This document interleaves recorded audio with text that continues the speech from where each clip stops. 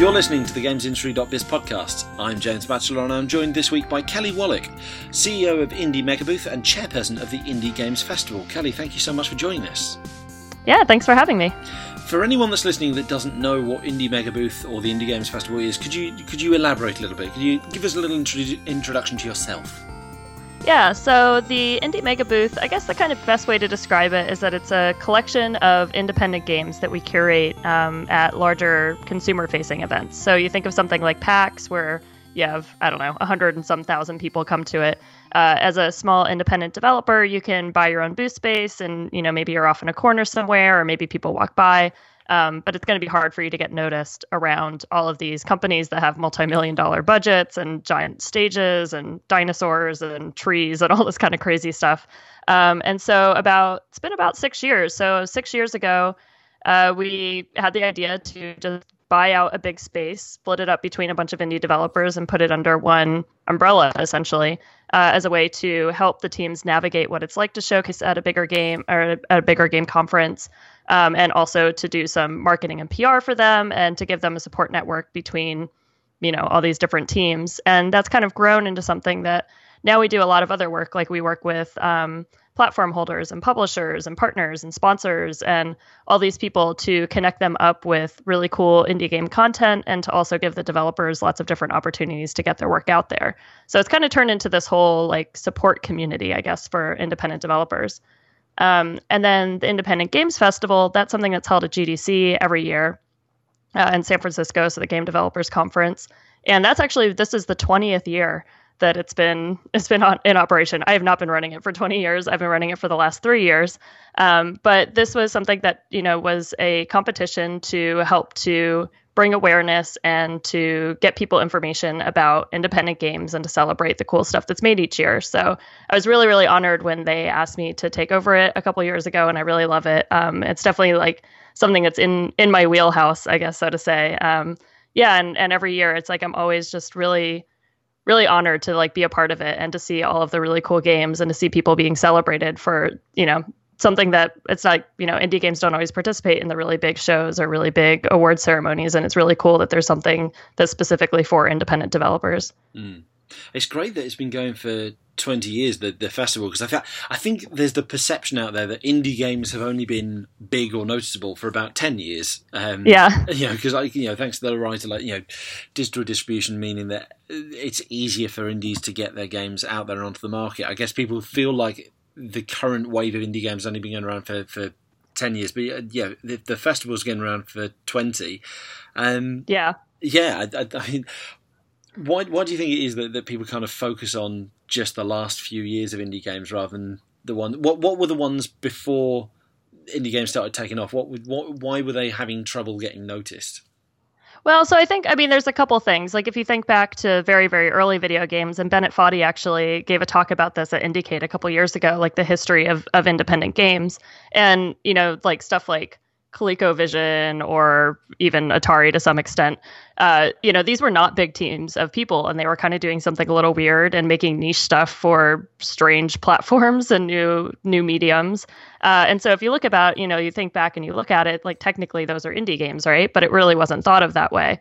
But I think around the time when most people, around my generation, I'm about in my mid 30s or so, you kind of think back to Nintendo and you think of Mario and the idea of how you got that seemed really it was like a magical black box that just showed up and you had these cool games. And not you didn't know stuff about the people that were making them, but it was a little oh, Nintendo makes these or this company makes them. And I think unless you were really involved in video games or you had a really big interest in this, you kind of didn't really know too much about the people that were making them. And so I think the rise of the idea of the independent developer came along, like you were saying, with easier distribution platforms, ways for people to be able to make interesting stuff without having a really heavy coding background. So you have stuff now like Unity and Twine and Unreal and GameMaker and all these engines and all these tools that let you make really cool content without having to have learned how to program for 20 years or something. And so I think around this time also you had people writing about games on the internet and you learn more about it, and you have people being able to do direct marketing. So you hear more stories about the people who are making games and about the individual creators. And so like I said, about 6 years ago was when we started up the Mega Booth, and around that time was a really big kind of like rise, I think, in games journalism around the story of independent developers and what it meant, why it was important to support developers who are making essentially art in some ways. So, like, where's the stuff coming from? Who are the people that are making it? And there was also kind of a rush of around that time, like, and maybe like the year or so before, like Minecraft got really big and Antichamber blew up and Monaco was big. And so there was kind of this like, Braid obviously had started that like a little bit before that. So there was also kind of like the story of like the lone developer or the very tiny team who just kind of like came up out of nowhere. And I think that was really fascinating. So there's been that focus on like that specific, I think, like genre of indie games, but that doesn't mean that small teams of people weren't making them for a really long time. I just don't think that it kind of had made it out into the ecosystem of people who play games until, the last like 10 years or so. It's certainly always interesting to kind of see how these indie games start to crop up and start to become more noticeable in the games media at the moment. I mean, you look at like the big AAAs and the blockbusters and the typical big games. Most games websites will have a preview or a review or an interview or something around the same sort of time because it's all very kind of PR controlled. Yeah. But indie games, like, you look at any two sites might be covering completely different games because it's just something that the journalist has stumbled upon and thought, hey, I'm going to write about this. And I think every journalist quietly wants to be the one that finds the next Minecraft. Yeah, the hidden gem. Exactly. Yeah. Do you have any kind of advice to indie developers on how they can get themselves noticed, particularly either by the traditional press, the journalists, or even by the YouTubers and influencers and Twitch streamers? Like they're the ones that are often discovering these kind of games and getting them out there as well. Man, the $1 million question. I wish I had an easy answer for it, actually. And I think like one of the things that has been kind of proven time and again since I've been in the industry, at least, is I think for indie developers, grassroots marketing is really kind of like the bread and butter and the way that you get your game noticed and the way that you get ahead. And that can mean a lot of things. That could mean going to a ton of different shows. Like I see developers that it's like, I go to a lot of events and I see them all the time. So it's like, hey, it's been like 2 weeks since I've last seen you. But then you also have things like, okay, maybe your game plays really well on Twitch, or maybe a YouTuber picks it up, or maybe there's a subreddit that talks about your game.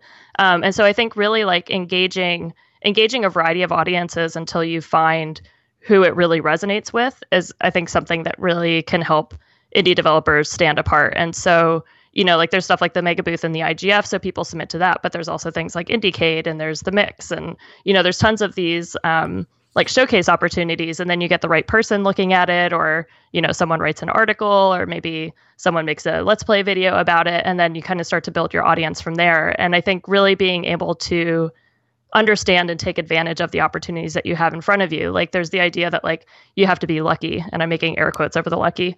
But I think that the idea of luck is really, the more experience you have, the more you're able to identify what opportunities are worth going after and which ones aren't. And I think that in some ways you can kind of like make your own luck in that sense. Like, not that there's not factors outside of your control, like maybe zombie games are big this year, or maybe you make a zombie game and then 3 months after you go to launch it turns out zombie games are not cool anymore.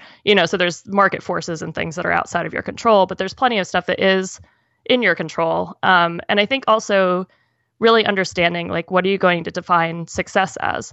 If you're going to define success as I'm going to be the next Minecraft, well, likely you're going to fail at it because that's a lightning in a bottle kind of thing. Like that's a very rare situation. But if you just define success as I want to, make a studio that supports itself, or I want to put out my creative vision, or I want to publish it on Nintendo, or I want to work with someone at Sony or something, like I think that having those things in mind when you go into making a game as an indie developer can really help you focus where your efforts are. So unfortunately, I don't think it's like, there's any one kind of formula or any one solution, but I think that there's plenty of lots of different opportunities out there, and you really just need to like narrow down, like, what do I want to get out of this?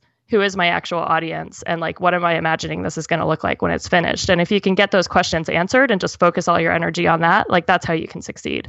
There's the concept of like 1,000 super fans. Like you don't need, as a small team, you don't need millions and millions and millions of players, but you do need a dedicated core of people who are going to buy and play your game, and that can sustain you, and that can help you to keep making games in the future, which I think is really rad. Like that's a cool situation that we're in now. Definitely, yeah. I always feel almost sorry sounds a little patronizing, like not sorry, but I kind of I admire pretty much every indie I ever meet, because the odds of as you say, like success depending on your level of success, like if you lower your expectations of success or the kind of the bar for success to, I need my core audience that will sustain me and I just need the people that want this game. I want I want to reach the audience that I'm making this game for. Even that is so difficult nowadays, and you just see so many games like I personally want their game to succeed. I want it to keep going, but it doesn't happen for everyone, unfortunately. Discoverability has been an issue in the indie space for a good couple of years now, and that's something we always try to work to address it. I think there's a lot of smart people in the industry that are working on it now as well. Like we're going to have some announcements coming up over the next year or so, addressing these issues specifically. And in some ways, we see hundreds of teams. Like we have, oh my God, probably close to 800 companies that we've worked with over the last 6 years. And so I've seen a lot of people kind of like come and go, and a lot of people have successes, and a lot of people feel like they have failures, but then make something new.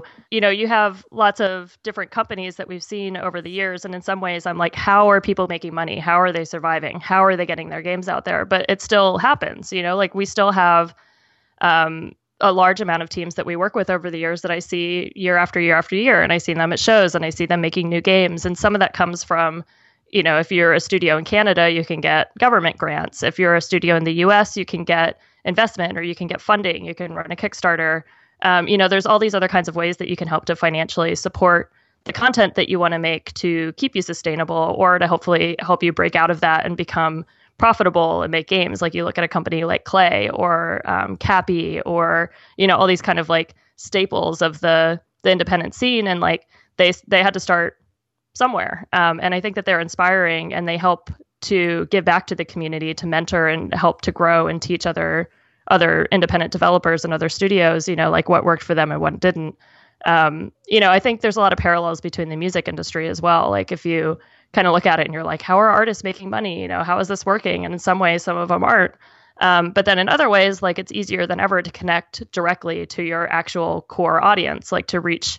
If you make niche music, like you can find that niche group of people now who want to play your stuff. And that's never been easier than it is now at any other point in history. So even though there's goods and bads, I think it's being able to be flexible. And like I said, kind of defining really like, what do you want out of this? Like, what are you making this game for? And like, what do you see the end game being? I think that you can accomplish those things if you're realistic about it. The one I always compare it to is rather than the music industry, the book industry. Because it is so easy to self-publish a book now. You can actually. I've toyed with this myself. I write in my spare time, and I've self-published a novel. I've not made it like publicly available, but the process through which you do that is like I could quite easily have just copy and pasted someone else's book, or I could have put my shopping list. I could have made my shopping list a print-on-demand novel, and there is nothing stopping me from doing that. And on the one hand, that's great because it means that anyone that's got a story to tell, or in our case, anyone that's got a game that they want to get out there, can do that. On the downside, anyone that wants to get a game out there can do that. So it not only makes it like really difficult for indies to kind of get noticed over everyone else, it also opens it up. I mean, we've seen the number of games on Steam nowadays, like the sheer amount of them. You're not telling me that a majority or even half of them are actually kind of any good by quality standards. Like you get the sense that a lot of it is kind of knocked out, and that's not to say that the developers behind those sort of games aren't passionate about what they do, but they're just not up to the standard of what audiences expect. If you know. Well, and so that's where I'm gonna make a big plug for curation. Like a few years ago, this was something that I feel like me and other people who work in the curation space are like, this is important. And unfortunately, it's actually really difficult to make a living doing curation work, even though it's something that is really important to essentially every kind of platform and to the industry in general. Like if you have consumers being totally fatigued by the volume of low quality work that's coming out, it's going to turn them off to the medium. Like they're going to not really bother with it. They're not going to slug through Steam to search through thousands and thousands of games to find the best stuff, And like the idea that curation in these ways can be automated, I really don't agree with that in some contexts. And even a bigger scale, like you think about stuff like what's been going on with Facebook over the last couple of years, where like, they want to automate the news feeds and they want to change this and they do this. And it's like, okay, well, now we have a bunch of things floating around that are coming from not real websites and like conspiracy theories and bizarro stuff, and then it turns people off and they're like, what can I trust that I'm seeing on my newsfeed? And you kind of get the same thing with stuff with games. It's like when you have, or books or music or any of that sort of stuff, if you don't have people behind it kind of curating it in some way to say like, hey, this has like some basic quality level, or if you like this kind of music, you'll like this album, or if you like this thing, you'll like this book or whatever. That actually helps keeps consumers happy, and it helps to keep developers being able to get their work out there without it being bogged down by this kind of like, overabundance of information or overabundance of games. And so, it's the way that we sustain ourselves is essentially through sponsorship. Like we function really as a nonprofit. Like at the end of a show, our goal is to make $0. And then any money that we make from sponsorships from bigger companies is what we use to actually support ourselves. But the ability to just go and like go to a platform or go to developers and say, hey, pay us to curate is like not really a thing that's possible at the moment, but it's something that's actually vitally important to the whole ecosystem. So I kind of find it this like interesting state where we're in, where I think more and more people are realizing that having actual curation and having a way to sort through like the kind of good and the bad. And like you said, it's not bad, like, the developers don't care about it or whatever, but it's in some cases, it's just like, yeah, if you open up a game and it doesn't work and it doesn't do what it's supposed to do, or, it's a ripoff of some other game or something like that, like you get enough of those and you just get tired of looking. The platform I'm kind of keeping a close eye on myself is Switch. Obviously, everyone's kind of very excited about Switch over the last year. And there's been a kind of an indie gold rush on that platform because I think studios are thinking, right, get in quick while the audience is excited and there isn't too much on that platform and there isn't too much on that shop. I don't believe Nintendo even separates indie games from other games. It's just they're all just bundled into one shop, I believe. I'm not sure if there are categories yet. I haven't spent a great deal of time on the eShop, I have to confess, because I've got enough games to be playing on that damn thing. But yeah, it'd be interesting to see if Nintendo actually kind of introduces any sort of curation going forward, because I think, I'll be honest, call me pessimistic, but I think it's too late for Steam. I don't think they're going to do anything, but Nintendo at least, and maybe the other consoles might actually attempt to try and filter out the best games. Yeah, and I think the platforms that end up being really successful are the ones that can do that. Like if you think back to the Nintendo Gold Seal of Approval, like I think that stuff actually kind of did matter. Like you look at it, and it was the same way as like, record labels when I was listening, super into music or whatever, but like in the mid 90s, there was, there was a label that published like Nine Inch Nails and all the kind of like cool goth rock stuff. And like at some point I would just pick up any CD that was like put on this record company, because I was like, okay, well, I liked all the other stuff and they only put out things that are like in the genre that I like. And like I said, I think that stuff is important because it will, if you gain the trust of a consumer and you gain the trust of the fans and like you have a consistent quality level and you have a voice associated with it. I mean, you even think about like Devolver, like they do a pretty good job of that. Like you can look at a game and be like, that's a Devolver game. You can look at a game and be like, wow, that's a Nintendo game. And yeah, I mean, I think Steam is really like, they have a certain kind of ethos, like Valve has the way that they kind of structure the company, where it's a little bit of like, I guess, structured anarchy is maybe the best way to call it, where, and that reflects itself in the platform. And so as a consumer, like your experience for that is kind of complicated, and maybe it's not really good for a lot of certain kinds of people. Like you really have to be like wanting to dig through a lot of stuff. You have to be a really hardcore gamer to find stuff that you want to play on Steam, or you hear about it word of mouth and you just use it as a platform to be able to get it. Which, some of the work that we want to be doing is to make discovering games and finding content and finding stuff that really resonates with you easier, more user-friendly way to do it. Because I think that in some ways, like, there's tech is everywhere and games are going to be everywhere. And if you have a hard time finding the content, if the content you do find seems like it's the same stuff over and over and over again, it feels like it's marketed to the same kind of like core gamer audience over and over again, it's really going to turn other people off to it. And I think in the long run, too, it turns people off to getting involved in the industry or making games. And I really think of games as kind of like, I'm calling it like a gateway drug into technology.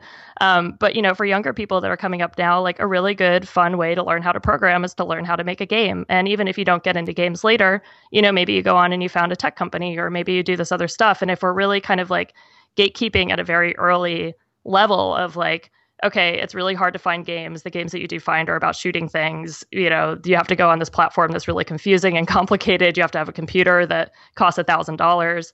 It's really going to turn off lots of people who could be welcomed into technology and into creating games and into making stuff and really enjoy this work. And a lot of the games that I think independent developers are making is that kind of stuff that appeals to lots of different audiences. And so it's like, how do you connect these niche audiences with the actual content that they're interested in, as opposed to just putting thousands and thousands and thousands of piles of stuff in front of them, being like, okay, Godspeed, like, go find it. Well, use our tagging system. Yeah. And like you say, like, indie games, I'd argue, are probably like the best hope our audience, our industry has in reaching different audiences. Like, again, to kind of compare to movies or books, like, books, for example, there's romance genre, and there's thrillers and mysteries, and there's all these different kind of veins that all have their own different audiences. And when you look at games like the grander scheme of games, ultimately we're still, certainly on PC and console, and certainly in the AAA space, we're still only really appealing, as you say, to that kind of that core gamer, that blockbuster sort of audience. It would essentially be the equivalent of if the only films, or the vast majority of films released, were superheroes and action blockbusters. And I know it feels like that in the cinema at the moment, what with all the billion cinematic universes out there and so forth.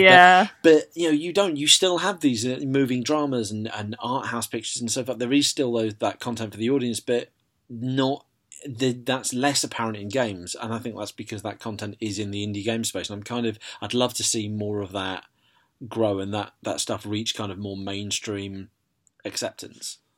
Yeah, I agree. And I think stuff like the IGF is good for that in some ways, because it's put together by, like the people who do the selections and the judging and the jurying on it are people that are really involved and passionate with the games industry. And they like to celebrate, various kinds of content. Like sometimes the games that get selected are because they they're super popular and they're just really well-made games, like they're awesome games. And some of them are like, wow, this game really speaks to an audience, or speaks to a story, or speaks to something that isn't really seen, and we want to celebrate that as well too. And so I think that there are ways to get that out there, but how many fans are actually watching IGF? How these are still kind of core industry things. Like the Mega Booth, I always joke that it's very insider baseball.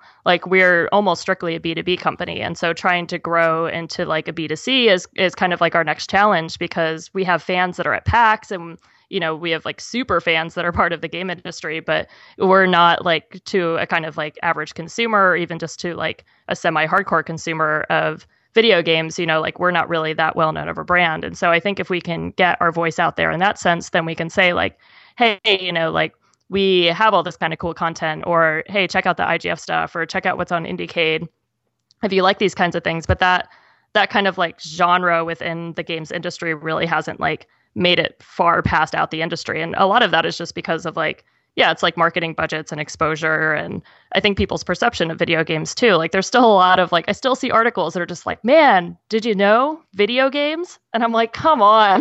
People have been playing video games for ever. And it's can you believe this? Can you believe that people pack a stadium to watch people play video games? It's yes, I can believe it. It's been happening for a really long time, and it's making a lot of people a lot of money. And it's still treated in kind of mainstream media as this crazy, weird hobby thing that kids these days, and it's really where is that coming from? Movies don't get treated that way, books don't get treated that way. I kind of wonder what is it going to take to really get treated seriously, I guess, in some sense, by a kind of larger mainstream audience. And maybe some of it is kind of like you were saying, maybe some of it is just that people don't really feel there's content out there that is for them, and so it just perpetuates this cycle. You think about stuff like Her Story. My mom came to the first year that I did IGF, and her story had won a bunch of stuff, or I don't know. And she hasn't played a video game since Mrs. Pac-Man. And she was like, I'd really like to play that game. Like, that seems really cool, because her idea of a video game is this thing with like a complicated controller that she has to move really fast, that she's not going to understand all the buttons, and that she's going to have to fight stuff, which like, she's not interested in. But like watching these scenes and unfolding a mystery and like typing into the computer and all this is like things that are appealing to her.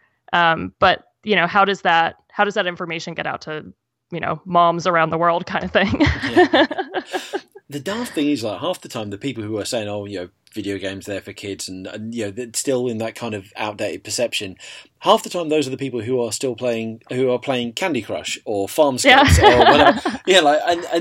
And it's just it's finding that way of getting them to put Candy Crush down and play Her Story, play. But even then, like, not considering like, oh, do you play video games? They're like, no, but I play Candy Crush 15 hours a week while I'm on the train. It's like, okay, well, that's a video game.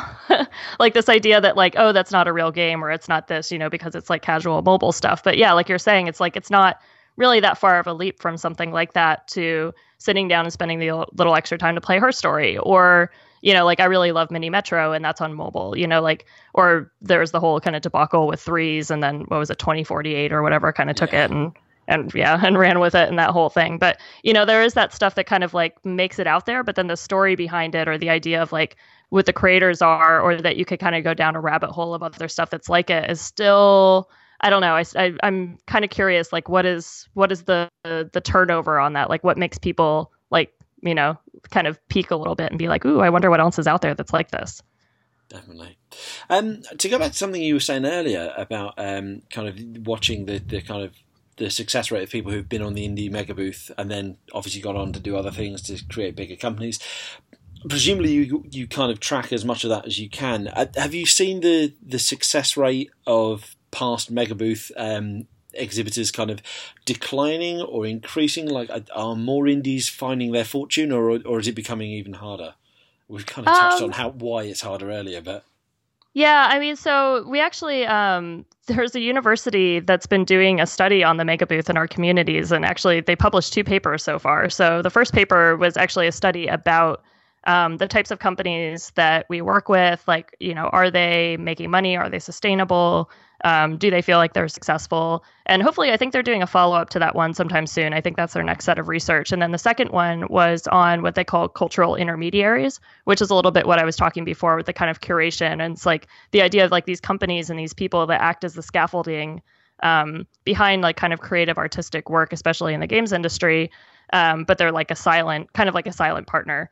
And so we do actually have some data on that, and we have a lot of anecdotal stuff where we include it in like our sponsor documents and stuff about like, hey, here's a game that like we showed that kind of like blew up later. But I would say like over the last year or two, I kind of feel like we've had a lot of teams that I think are sustainable. Like I wouldn't say that we had so many kind of like giant breakout hits, and the ones that we do, kind of make the rounds and they get pretty popular, and that's amazing. But I think those kinds of games tend to get attention in lots of different places, and sometimes we get to it first, and sometimes other people do. And I think what helps the teams become successful when they work with us is that we do have all this other kind of infrastructure, and we do have these connections, and we do have the community of developers. So it's like, it's not so much that like, hey, we said that your game was cool. It's like, hey, we said your game was cool, plus here is all these resources and all of this stuff to be able to help you kind of succeed. And in some ways, I think the industry has been maturing a bit. Like when we had first started out off in this, it was a lot of just like, I feel like kind of people running around waving their arms being like, oh my God, now who do I talk to? Now what do I do? Like, what's supposed to happen with this? Like, am I supposed to feel really bad if I make money? Like I'm an indie dev, I'm an auteur, like I shouldn't even want to like do the business side of this.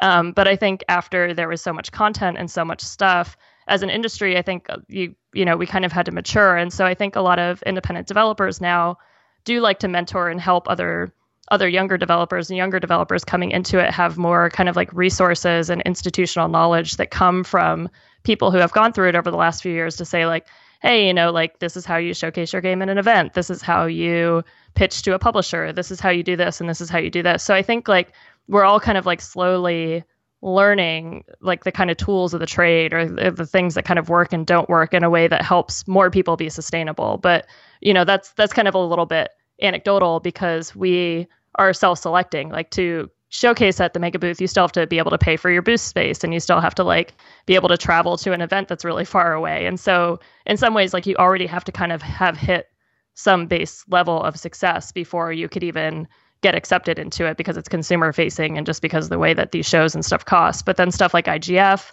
or things like that's why we started doing the mega shows, is that like the idea is that we go to lots of different cities, and it's not so expensive for developers to travel. It's not so expensive for fans to travel to it. So we're kind of trying to address that. But, you know, like I said, like we're almost like self-selecting for people that are on a trajectory to be sustainable or to be successful or already kind of have like some small consumer audience. We just help to boost their ability to reach that audience and boost their ability to take advantage of opportunities that are placed in front of them. So I don't think like I feel like we have so many people that come in and then just kind of like fail, I guess, and we still have those. But I feel like that happened more like I'd say maybe like 3 or so years ago, where there was kind of like, to me, it was like the end of the bubble, you know, like kind of where people were rushing in. And then at some point it just the weight of itself couldn't sustain itself, you know, and it kind of like popped a bit. And I think that was when a lot of people were just like, oh, maybe this isn't for me, or maybe I need to go work at a bigger company, or maybe I need to do something. But I think people were coming into it with like pretty unrealistic expectations. There was a lot of the like, I'm going to be the next Minecraft. I'm going to do this, you know, my game should be successful because I want it. And as much as like, that's a good feeling to have, like when you go into it, like there's so much content, there's so much stuff. And if you want to go to books or you want to go to music, like just because you want to be a famous rock star doesn't mean that you get to be a famous rock star. And just because you want to be a famous author doesn't mean that you get to be a famous author. There's a lot of work that goes behind it. And there's a lot of like failures before people become successful. Like the chance of you doing one thing and it blowing up and being the best thing that you've ever done in your career, like right off the bat, is pretty rare. Yeah, agreed. Do you think we're past then this talk of there was a lot of indie apocalypse talk like a couple of years back? Like are we past that and now realizing that, yeah, you know what, success is hard to come by and depends, as we said earlier, on your definition of success?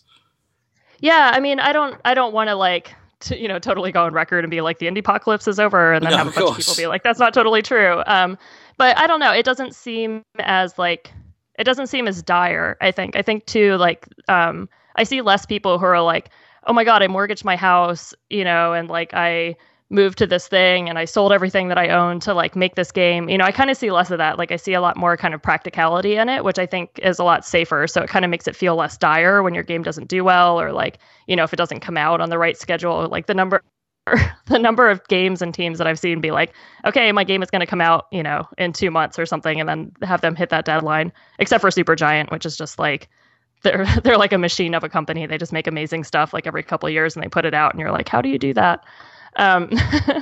But yeah, I'd say like, I feel like it feels less frantic, and it feels less like people just get thrown out into the wild with no kind of safety net underneath them. I think that there's lots of kind of like institutional ways that either other people can help each other, or there's more access to certain kinds of funding, or, you know, there's more communities that are like how the Mega Booth is. Like there's plenty of other communities that help to support developers as well too. So I think that there's just more and more of that.